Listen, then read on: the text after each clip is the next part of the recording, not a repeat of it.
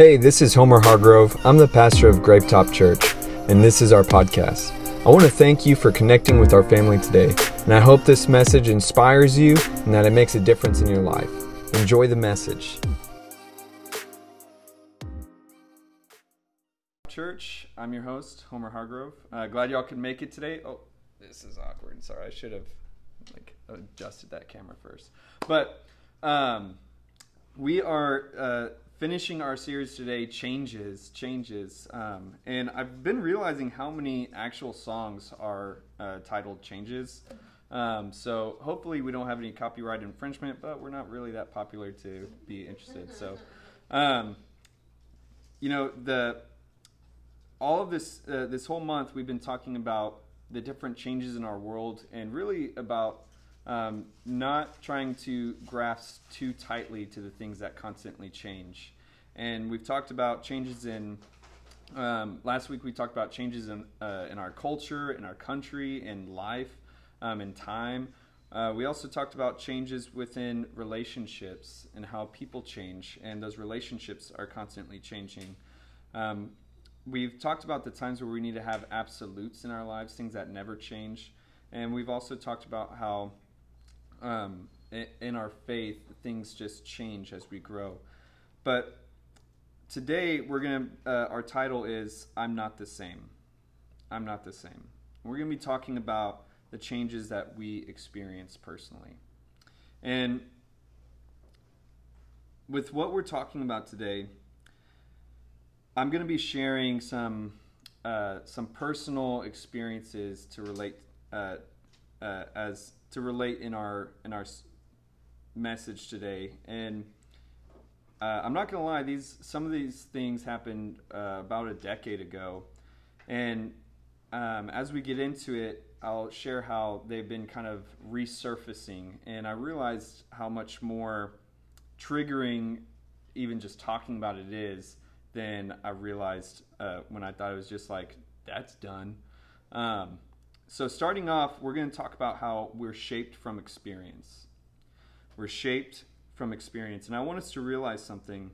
All experiences shape you, but every reaction defines you.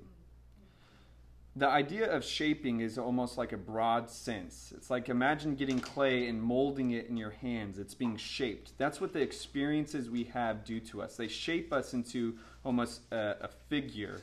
But the way that we react is actually what defines us. That's what really causes that image to form whatever it's supposed to be. And the good, the bad, and the ugly of our lives shape us from the inside out. Experiences, from the way that we see fashion to the way that we feel confident or insecure, experiences cause us to view those things and to feel those things. Experiences are almost like radiation. They are the things that influence us in such powerful ways to the point of even affecting our DNA as people, our character. Yet when it is happening, it seems almost unnoticeable because of how quickly it can pass by. Experiences, just like we talked about the very first part one of this Changes series, we talked about how our childhood major experiences affect us. The way that we, just like I said right now, the way that we even see fashion is how our experiences affect us. And I wanted to share an experience that happened to me when I first gave my life to Christ. A lot of y'all know my testimony about how I used to just be really bad, right?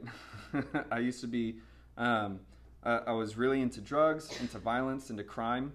And church was not a part of my life, but Jesus radically changed my life. And I gave my life to Christ in late 2009. And in January 27, 2010 is when I first started going to a church. I got water baptized, and I marked that as my spiritual birthday because it was the day I decided that I wasn't going to hold anything back from God.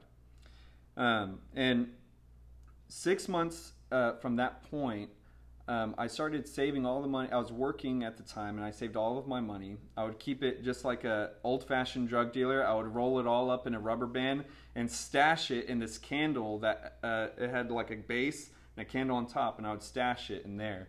And I saved up a little over $3,000 in that 6 months time, just saving everything I had. I wouldn't spend any money except on food.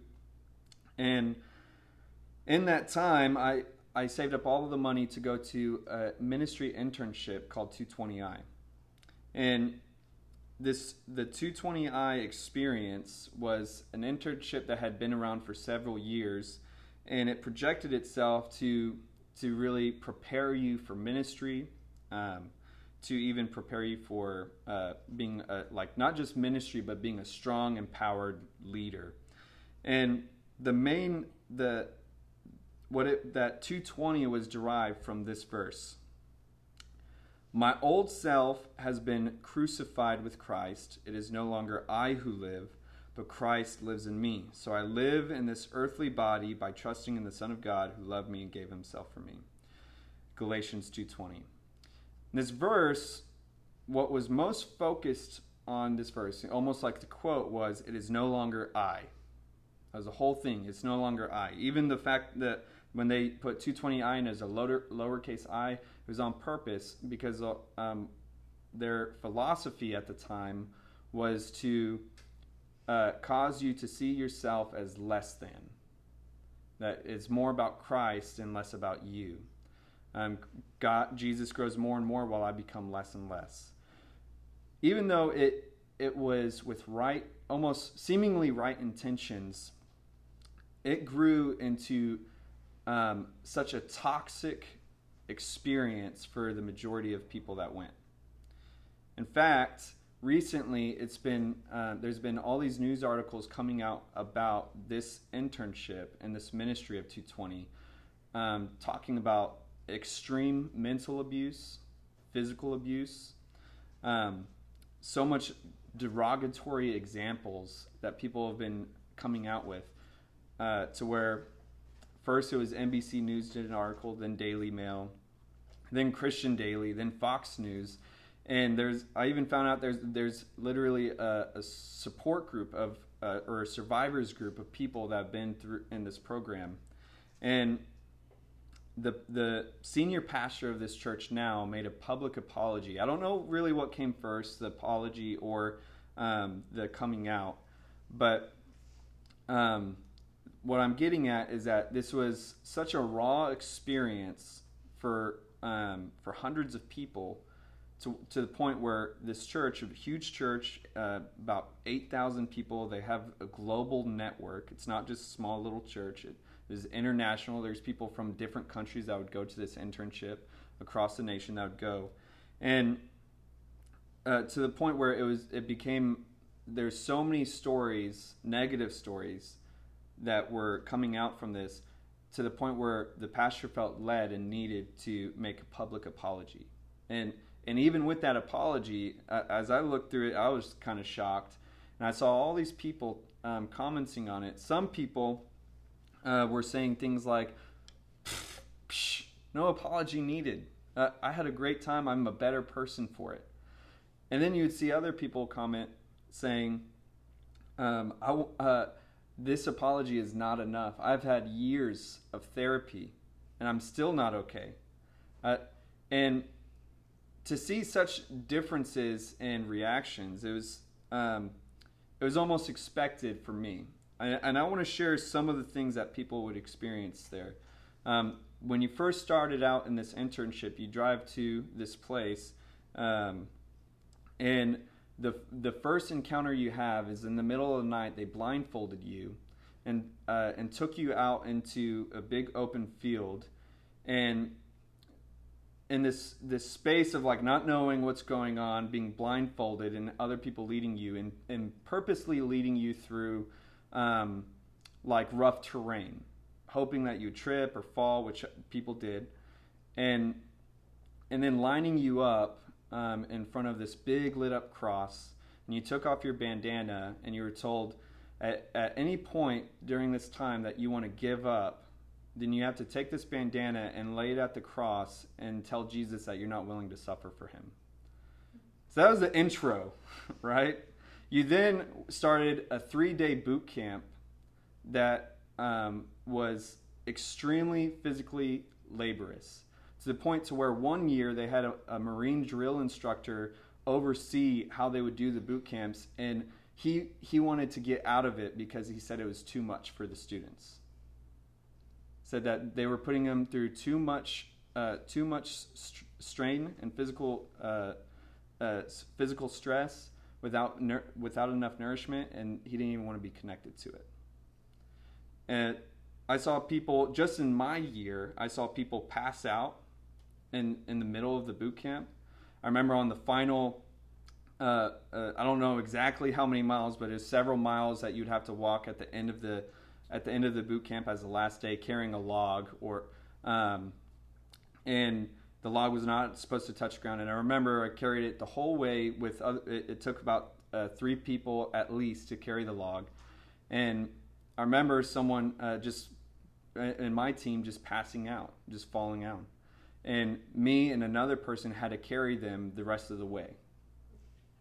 There wasn't any stop. There wasn't any people. In fact, if you did pass out, the leaders that were overseeing would make fun of them, belittle them, say that they were weak, and as you had to carry the extra slack.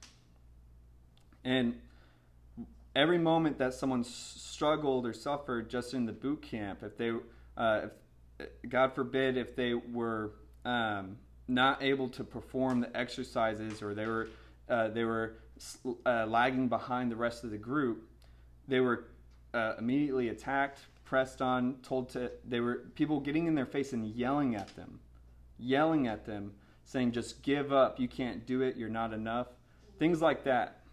Just quit, trying to provoke people with a synthetic version of suffering. That was the intro. In my year, there's also somebody, a young girl, that actually had a heat stroke and almost died. She was several months in the hospital afterwards. And so, as I'm talking about this, the reason I'm giving these details is to express that this experience is not necessarily exaggerated. That I'm talking from the perspective of 1 year out of something that lasted over 8 years. And I could go on and on with stories just from the boot camp. But it didn't end just at the boot camp, but it followed through the remainder of the year. When I saw the different people commenting on even just the apology, what I saw is that the people that fit into the mold that they wanted, which was, and I'm going to just be straightforward with you, from my perspective, it seemed like if you were a white conservative that dressed nice, you were in. Big plus if you were cool. You fit right in. And predominantly those are the people saying, I had a great experience. The people that did not have a great experience are the people that did not fit into that mold. Minorities. People that dress different. People that dress according to their culture. Anyone that was really not churchy enough or white conservative enough was in that box of not fitting in. In fact, even if you did fit into that conservative white church culture, but you were not cool, and I'm making a label of cool, but you're not cool to them, then you were just treated badly, you were bullied. I remember one young man who was a skinny, lanky guy, and don't get me wrong, he could be annoying. People can still be annoying, right? But at the end of the day, he was a fellow Christian. And I remember they would bully him so much to the point one day, I remember him crying as no one was there to lend a hand or help him or just say, hey, it's okay. And he just sat down at a desk and started crying and said, people in the world treat me better than the people here. Again, this is a Christian ministry internship. And a person saying, people treat me in the world better than the way people treat me here. I remember one of my best friends, who's still a best friend to me today. He's black, and when we started the internship, I specifically remember them waking us up in the middle of the night, like 2 or 3 in the morning, to do this like provoking miniature boot camp to where we had to go randomly in the middle of the night and do exercises just to, shake whatever sense of self-confidence you had left. And I remember as he would talk different, he's, me and him, one thing that we had in common, we were raised like on the street.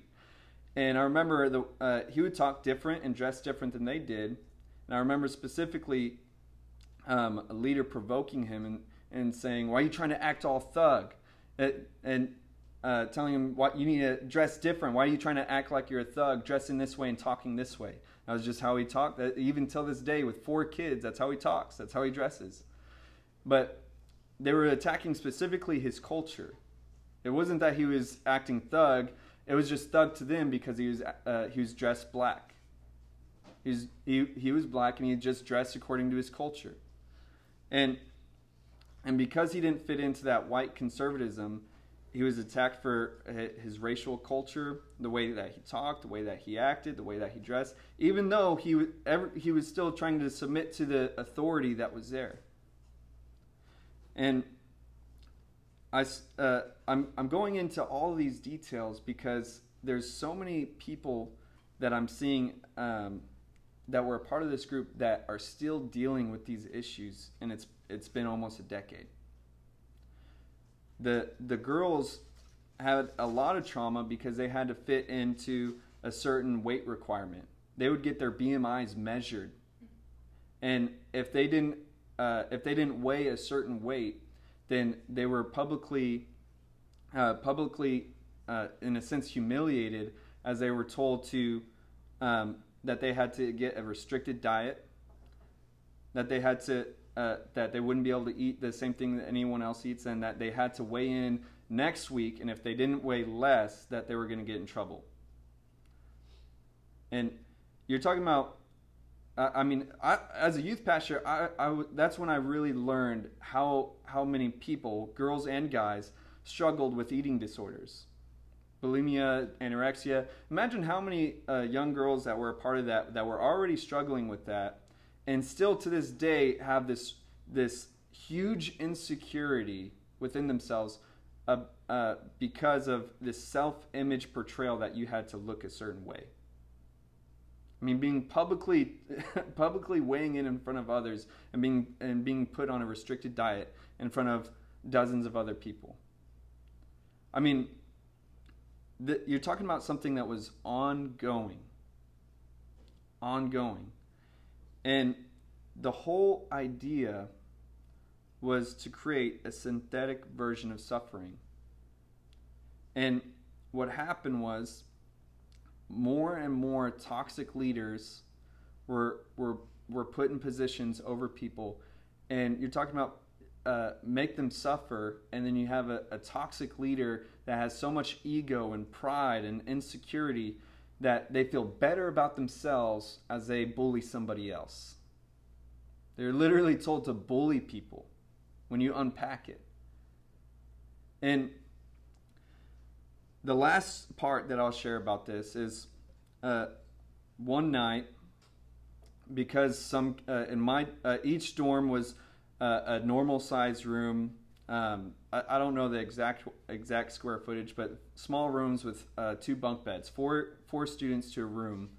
And you're talking about more than 21 students inside a level of a floor of a dorm, with only two toilets and 3 showers. And one night, when the curfew, it was past curfew, you're not allowed to exit your dorm, and 2 rooms were just joking around and threw a paper ball into the other room. And the dorm dad, again, super toxic leadership. The dorm dad, in order to teach them a lesson for throwing a paper ball, which wasn't necessarily against the rules, but just to test everybody. The whole mentality is like, I need to test people's submissiveness. He woke everybody up from the floor, and him and 2 other dorm dads got all of the guys to sleep on the bathroom floors. So you're talking about to where we didn't fit on the floors. There's one student that laid across the sink. The rest of us were literally shoulder to shoulder, and you had to hike your knees up because we wouldn't all fit. And as we laid in the disgusting bathroom floors all night, they then put a boombox speaker and played music way too loud for anybody to possibly go to sleep, and played it for the rest of the night. As we woke up, as we had to get up at 5 in the morning to go to middle school and high school clubs the following morning, to tell them about Jesus. This whole experience, what I'm saying is, it shaped me, and it shaped so many others. And when I look back, and when I even just read some of the articles I've told you guys about, and read about the stuff that would happen, part of me was like, that's not even scratching the surface. There's way more stuff than this article is showing. Article talked about people not only doing these workouts, but as other leaders drove by on golf carts and shooting them with paintball guns. You know, just like a constant belittling, a constant devaluing of people. And you're talking about young people. You're talking about 18 years old. And their only thought process was, I want to put God first after I graduate high school. Most of these people that I'm talking about that have experienced this, they're not Christians at all anymore. Some of them would still claim their faith, but most of them have thrown it out because of these experiences. There's still some that are ministers like myself, but you're talking about a vast majority of people where this experience shaped them in such a negative way that they abandoned something that was once foundational to them. Something that was so important to them that they were willing to endure that entire boot camp in 8 months of devaluing, bullying, of all this junk. They were willing to endure it for those 8 months. But see, that's what happens with experiences, is that when we're going through it, it's hard to understand what you're going through. It's hard to really capture what you're experiencing. That's why I compare it to radiation. You know why they have those radiation, what are they called? The ohmmeters? I don't know the right word, but it has to click and tell you if there's radiation nearby if you're working around radiation. And the reason you have to have a device to tell you that there's radiation is because you wouldn't realize it if you were standing right in the middle of it. That's what experiences are like. If you are exposed to heavy amounts of radiation, it will slowly kill you to where even your people that were in Chernobyl, biggest radiation catastrophe in the world, nuclear, not even a nuclear meltdown, the core exploded, and there's so much radiation that not even mechanical equipment could operate to be able to send in robots to pick up the pieces, that they had to send in people knowing that they were going to die. And that's what experiences are like. At the time, those people could go right into the radiation and do what they had to do and come out only to die from either cancer, or if they were really exposed to something intense, their skin would start to melt and their DNA would start to literally decompose because the radiation was so intense. That's what this was like for a lot of people in their faith. Their faith DNA completely decomposed over time because even though they walked right through it, it didn't start affecting them until later. A lot of the experiences that we have had, traumatic workplace, childhood traumas, abusive relationships. If you notice, all these things, while we're going through it, we're like, well, I guess this is fine. But then years later, you're like, why did I allow that to happen to me? You realize all of these other things, all the issues of your life that came out from those experiences, and it has been shaping you as you've just pressed it down. Pressed it down. This verse, it really affected me so much because of the way it was projected onto me. That's what experiences are, is your surroundings projecting onto you. And it really did shape me to where when I went into that internship and when I came out, when I look back, I see myself as a worse person when I came out. I had so much built up aggression. I had way more OCD. And I had an identity issue, such a deep insecurity in ministry of not feeling like I was enough to do anything good for God, to the point whenever I did struggle with sin, instead of just dealing with it like a normal person, I wanted to commit suicide because of the level of depth that it was projected from this toxic environment. And I want us to now talk about how we're defined. We're defined by mirrors. When we look at the mirror, we're able to see very clearly what we look like. And I want us to have a moment of self-reflection, because self-reflection unpacks the passions and drive to your soul. When I saw certain comments on that apology post, I saw people's passion and drive, which was motivated by hatred. When they looked back in self-reflection of what happened to them, they turned into somebody that would not let anybody talk down to them again. To where even if you apologize, I'm not going to accept it, because I don't have to take anything from you. See, that self-reflection caused a passion to rise up, even if it was hatred. And when I think about my initial reactions, it's like I said, I didn't realize it at first. But what it initially did to me was it made me into not a minor bully, but a person that had a warped view of leadership, to where I thought as a leader people were supposed to bow down to what I said. And the little bit of time that I tried to implement it, the more I realized how hurtful and damaging it was. And I realized this doesn't work. This isn't even right. And I remember going through this confusion after having this initial reaction to what happened. But then as I unpacked what happened and started thinking, why would I want to act that way? Why do I talk that way? Why do I see Scripture this way? Why do I see others this way? And going back to what I experienced, I started to realize that I had not processed or unpacked my experience yet. And so while at first you just have these reactions to where it's like a kid that has abuse at home reacts in school typically. Usually the kid that wants to throw the chair against the wall in school is somebody that's going through trauma at home.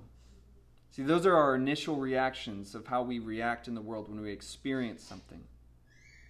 You have a bad day at work, you go home, and you're ready to just lay it out on somebody that's waiting for you. It's just your initial reaction.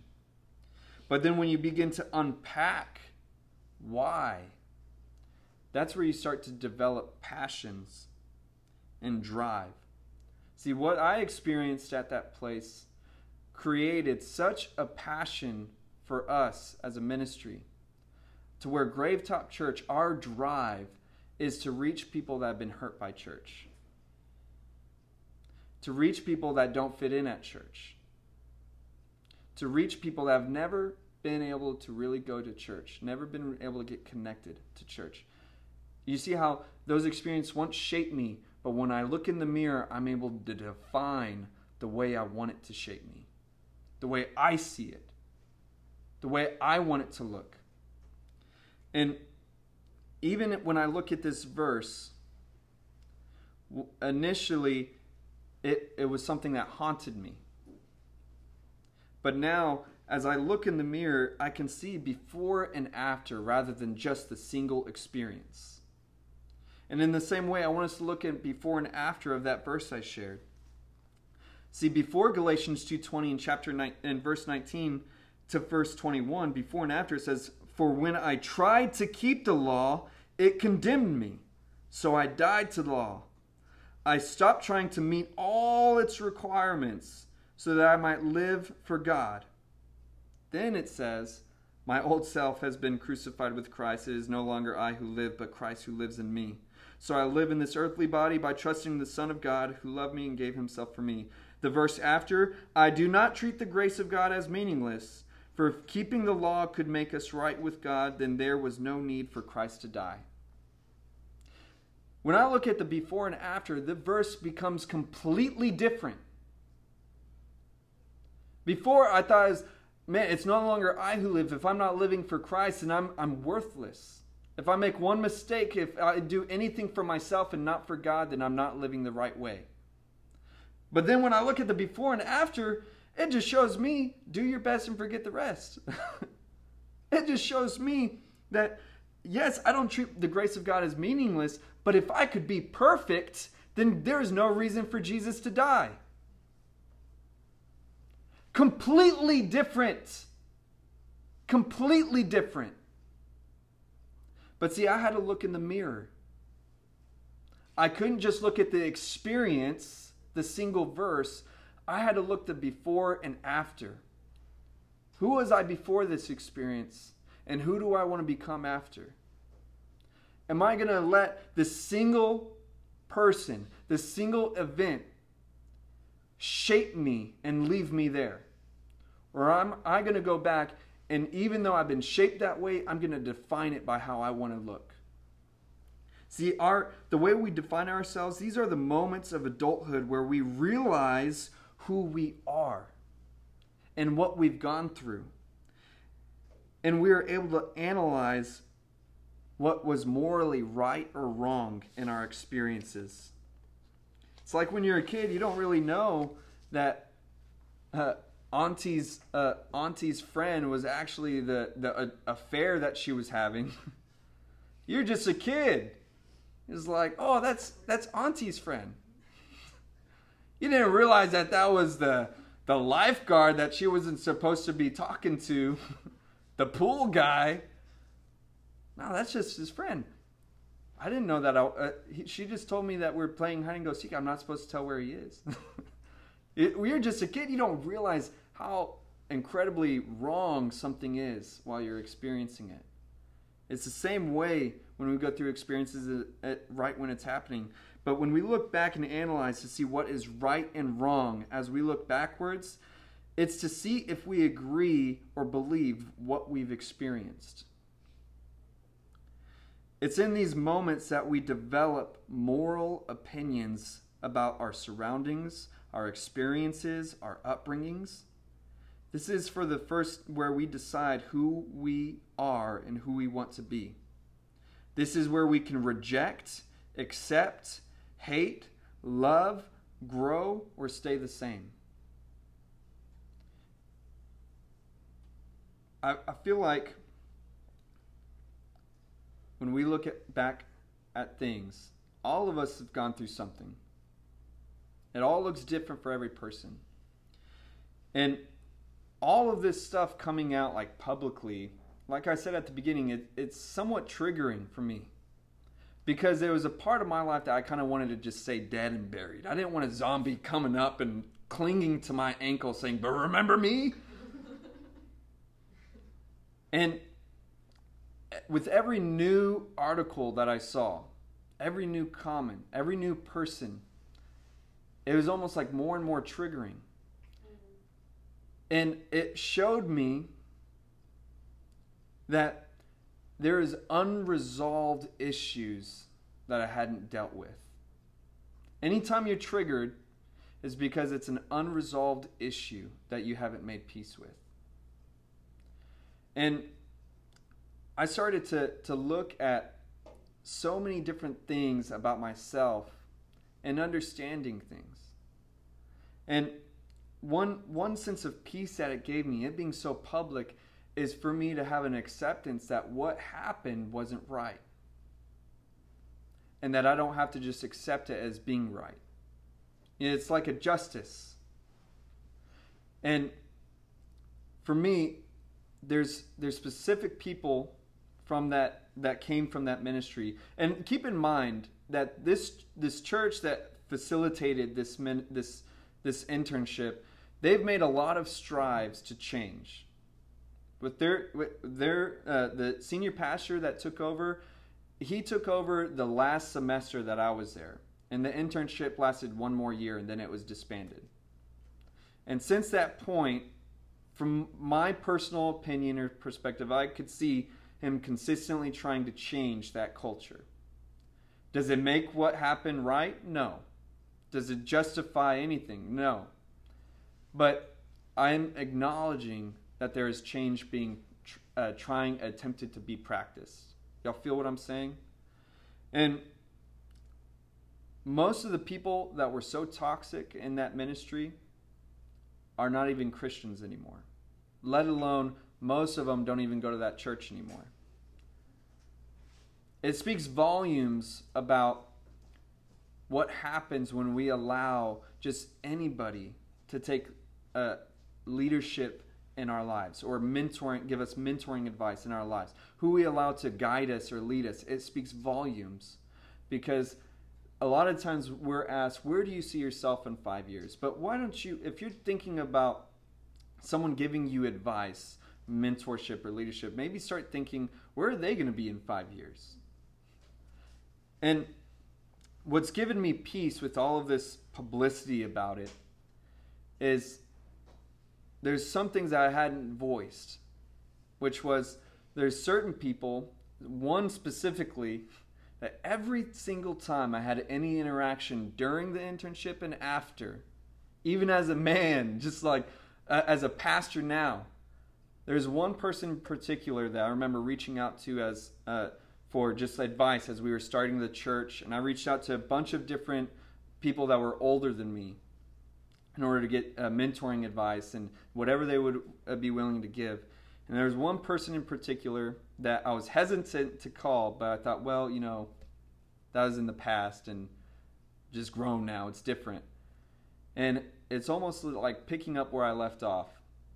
Immediately feeling belittled, immediately feeling less than.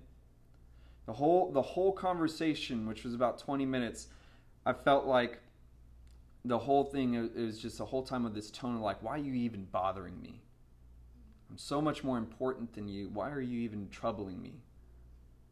And when I was getting off the phone, his advice to me was, just quit and give up what you're doing.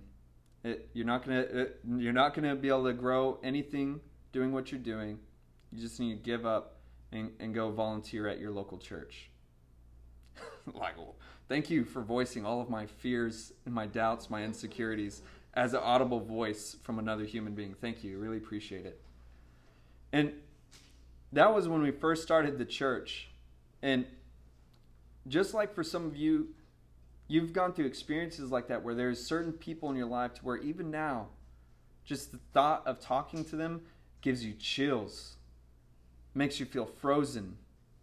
You immediately feel anxious, something in your gut, just the thought of talking to them. If you were to call them right after church, you feel anxious just thinking about it. And the justice that it did for me, seeing everything public, is realizing that that person's voice doesn't have power over me. And some of you need to realize that the experiences that you've had, that those people do not have to have power over you. They do not have to have that voice in your head. I remember, for years, I would literally just be taking a shower and all of a sudden just be frozen, having those words flash through my head. Just being stuck. And just having to tell myself, no, I don't need to listen to that. God's called me here, blah, blah, blah. Build myself back up. And for the first time, I was able to, unpacking this, realizing, looking in the mirror, I was able to decide how I wanted to be defined rather than how I wanted to be shaped. And I want you to have this moment to think about how you want to be shaped. When you unpack, what are you going to reject and accept? What are you going to hate? What are you going to love? Are you going to grow from this thing that happened to you? Or are you going to stay the same and continue pressing it down, trying to just forget about it? No matter how much dirt we throw over that experience, the zombies always come back. I feel like this verse that I'm about to share is it really speaks volumes in a prophetic way. Jesus says in Matthew 10:39, if you cling to your life, you will lose it. But if you give up your life for me, you will find it. I feel like the more that I see Jesus in Scripture, untainted by the teachings of someone else, just as if I was reading Scripture for the first time, as I unpack history, as I unpack the rhetoric of what Jesus is saying, the more and more down to earth he is to me. When I have others teach it to me, it's almost like it seems so heavenly minded that it's no earthly good to me. You ever feel like that about a sermon? So it's just like over your head, just up in the clouds, like, that didn't really make sense. I don't even know how my life is different now. And in this verse, what I see is Jesus saying the more that you cling on to those experiences, whatever has happened to you, the more that you will lose your life. The more that you cling to the things that have shaped you, the more you will lose who you really are. When he says, the more you give up your life for me, the more you will find it. What I see is a releasing. These experiences, even when we try to leave them dead and buried, we cling to them. And even when we don't want to, we're still attached to them. And the more, what I see this verse saying is that the more that we look at Jesus, the more we look to Jesus, is the more we realize how our lives are not defined by what has happened to us. We truly find the most authentic version of ourselves when we find ourselves in Christ. I said it before, just think about it. Your Creator, what that means is that He made you. Your personality wasn't just happenstance. The way that you look wasn't just random occurrence of DNA. God, it says that God knitted you together inside your mother's womb. He definitely created you, and it involves every part of us. And when we go back to our Creator, what I see is us going back to the original version of ourselves that was intended. Our experiences not only shape us, but they paint us. Just like I said, everything that we go through in life, it starts shaping us and painting us to what we've gone through. I think the best example I could use is I remember in high school, Family Guy was like really popular. I don't know if it is or not today, but at the time it was like the next South Park. It was like all of the teenagers were like so into it. I don't know what it is now. It's like something probably stupid, but I remember the moment, you guys probably remember too, where people would start repeating the jokes that were in the show. And like just saying the jokes again, like in Family, and then they do like the impersonations of Stewie and like pretend that they were like playing out a portion of the show. And I use that as an example because just TV affected the way that they saw humor, to the point where they're literally repeating exactly what was on the show, talking and joking in the way that what they have experienced.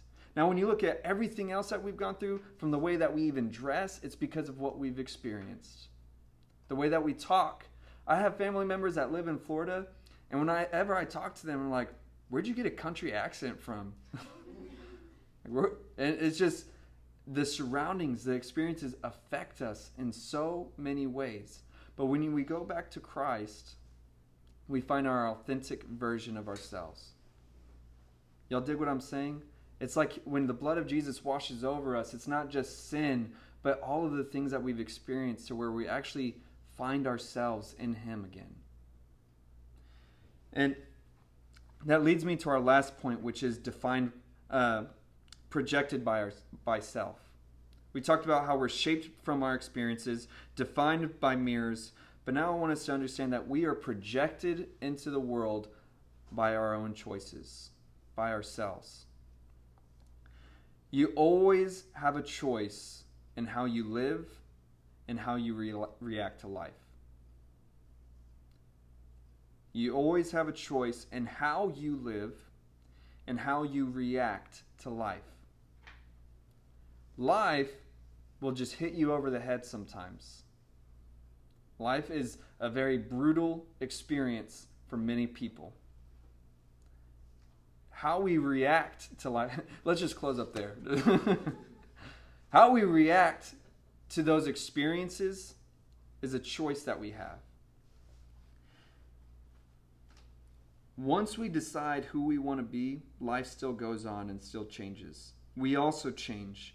And that's why it's important to know yourself and to be moldable yet immovable. Moldable yet immovable. After that experience, the main experience I'm sharing with this internship, it affected me so much, and I was told, you have to be this way. You have to be this way. You have to be this way. And if I allowed myself to not be moldable, even though I was moldable to allow myself to agree to that for a moment, as life goes on, I realized that I needed to change, and I allowed myself to be moldable again, to adapt and to understand how I want to treat people. Yet I was immovable in my faith. I gave my life to Christ before. Luckily, thank God, I gave my life to Christ before just me and the Holy Spirit, before ever going to that internship. Most people that were there, they were a lot of people were students from that church. It's where they gave their lives to Christ there because of the same person that was tormenting them later. Their faith was completely destroyed. There's certain things in our life that are pillars of who we are. And then there's certain things that are walls. And then there's even certain things that are curtains. The pillars are the things that we talked about our very first part 1 series of this of changes. Those pillars are our core beliefs and our morals, and those are things that should not change. The walls, though, is a lot of what I'm talking about today. The walls that we build up in our lives. These are defining character traits of yourself, like how you treat others and how you see yourself. These are walls that are more sturdy, but these are things that are strong aspects of yourself that embody who you are. And while they're more sturdy, they can still be taken down from either the perfect storm or a realization of wanting to remodel and hard work. And when these walls are torn down, they need to be rebuilt. For some of us, something in life will bring a storm that just knocks all of those walls down. Everything that we thought we were just crashes down. How we see the world, how we see others, how we see ourselves, those walls are torn down. That storm knocked them just all over. There's other times where you have almost like a revelation moment, an epiphany moment, to where you realize that the walls that are surrounding you are not the walls that you want. They're keeping out all the light. They're letting all the wrong things in. They remind you of all of the worst things in your life, and you know that they need to be torn down. And when we tear them down, we can build these walls back the way that we want them. I want you to understand that just these simple aspects of the way you treat others, that is a huge character trait that most people don't ever think about. How do you treat others? And there's moments where we imagine ourselves to treat others a certain way, and then one day you just realize there's a huge hole in this wall that I only treat certain people this way. I don't treat everybody this way. How you see yourself, that's a huge aspect of life that people struggle with. How you see yourself. To imagine that we actually can decide how we see ourselves with hard work, with time. For me, just with my kids, I remember there's a moment where it's like, once we had a third baby, that's when it got pretty crazy. I mean, just with two, and then a bunch of teenagers in the house, it got pretty crazy. I remember a moment where I was getting constantly frustrated with my kids, especially when they wouldn't take a nap. And I remember there was a period where it was like several days to where I felt like my only interaction with my daughters was being mad, was being short-tempered or upset. I mean, they were crazy, okay? But I realized that, and I decided that's not who I want to be to my kids. And so I started, the simplest thing I started doing is when I put them down to sleep every night, I pray, God, help me to be a better father to them. And then I got more detailed. Help me to be a more intentional father to them, a caring father to them, a patient, a patient father for them, and a loving father to them. And just deciding that that's who I wanted to be and asking God to help me, I started to see myself change in realistic ways. See, I decided how I wanted to treat others. And I started praying, God, help me to treat people like this. There's a period where I even decided I'm not going to discipline my kids for a week. Because I feel like I've been just impatient, disciplining them too much. I want to just take a step back. That was hard work. Okay? But what I'm using this as an example to understand that the way that we see ourselves, the way that we treat others, are things that are able to be built. Those walls are able to be built. And these curtains that I'm talking about, these are the things that are almost like interchangeable. Things that we use to let light in or to hide us or shade us ourselves from the heat. These are just the things that we go to. For me, I like have to exercise or I start getting all this built up anxiety. It's hard for me to sleep at night if I don't like release energy. For some of you, these curtains are always interchangeable. For me, there was a whole year where I was sketching and journaling, and it was like the curtains I needed to be able to shade myself from the heat. And there's periods that we go through where we need to use different curtains, and we can change those out. And what I'm sharing this for you to acknowledge that sometimes in the middle of all of the deconstruction and remodeling of ourselves that we're doing, you need to still have some shade. Like put yourself up a tent with these curtains at least as you're rebuilding yourself, and give yourself some breath, some shade, or some light, whatever it is. Y'all dig what I'm saying? Everyone from that 220i experience reacted differently. Like I said, some abandoned their faith while others moved on with a changed perspective. But how we react to these experiences is what will define our futures. For me, it defined how I wanted us to have church. For others, it defined how they wanted to treat people. For others, it defined what they were willing or would be willing to allow others to treat them. How we react. I want to share this last example, which I know that I've shared before, but I really love this example. Twin brothers. One brother was at the bar drinking and drinking and drinking, shot after shot after shot. And finally, he was barely able to stand up, hung over at the bar, and the bartender said, "Hey man, how come you drink so much?" He said, "Because my father drank." Eventually, the bartender said, "Man, is there anyone who I can call?" He said, "You can call my brother." Calls him. His twin brother shows up, completely sober. And the bartender said, "Hey man, do you drink?" He said, "No, I don't drink at all." He said, "Why not?"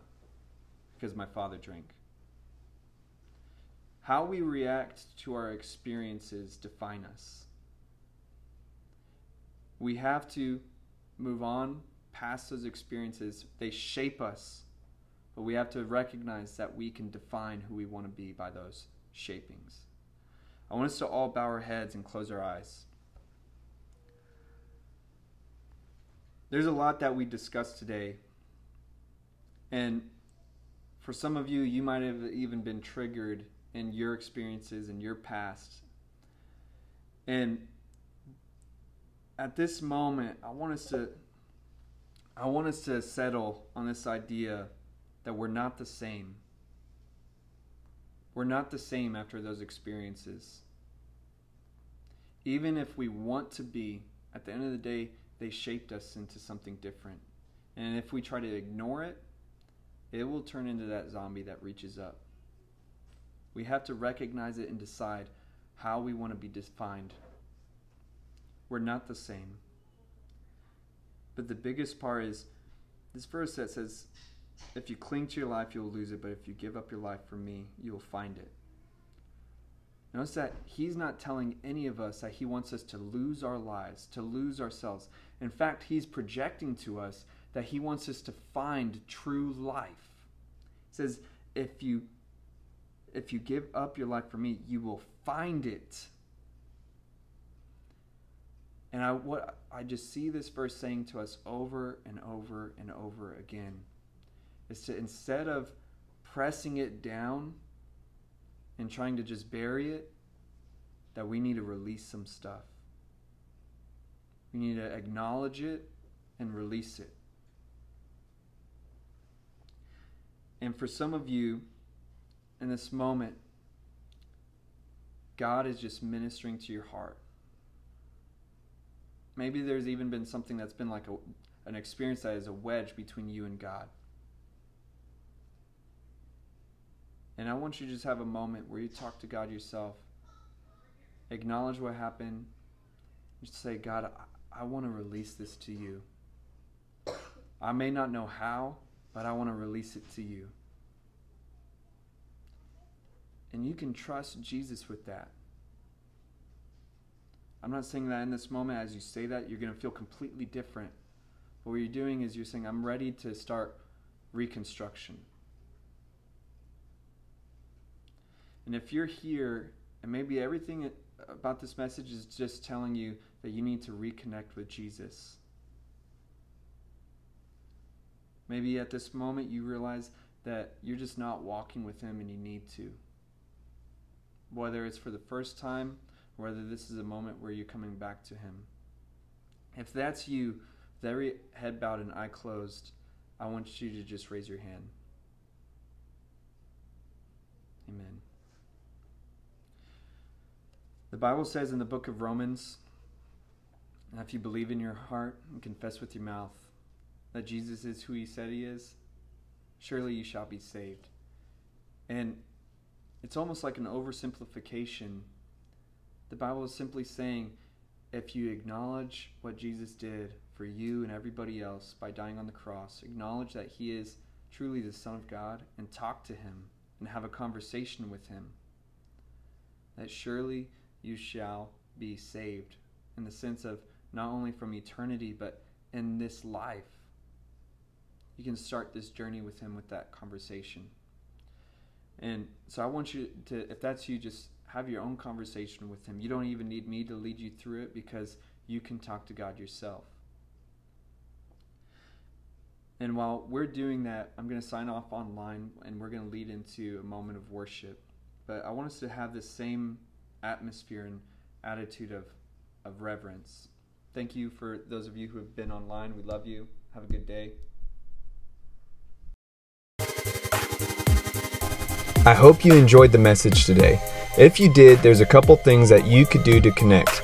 First is to subscribe to our show so that the most recent episode will always be in your feed, ready when you are.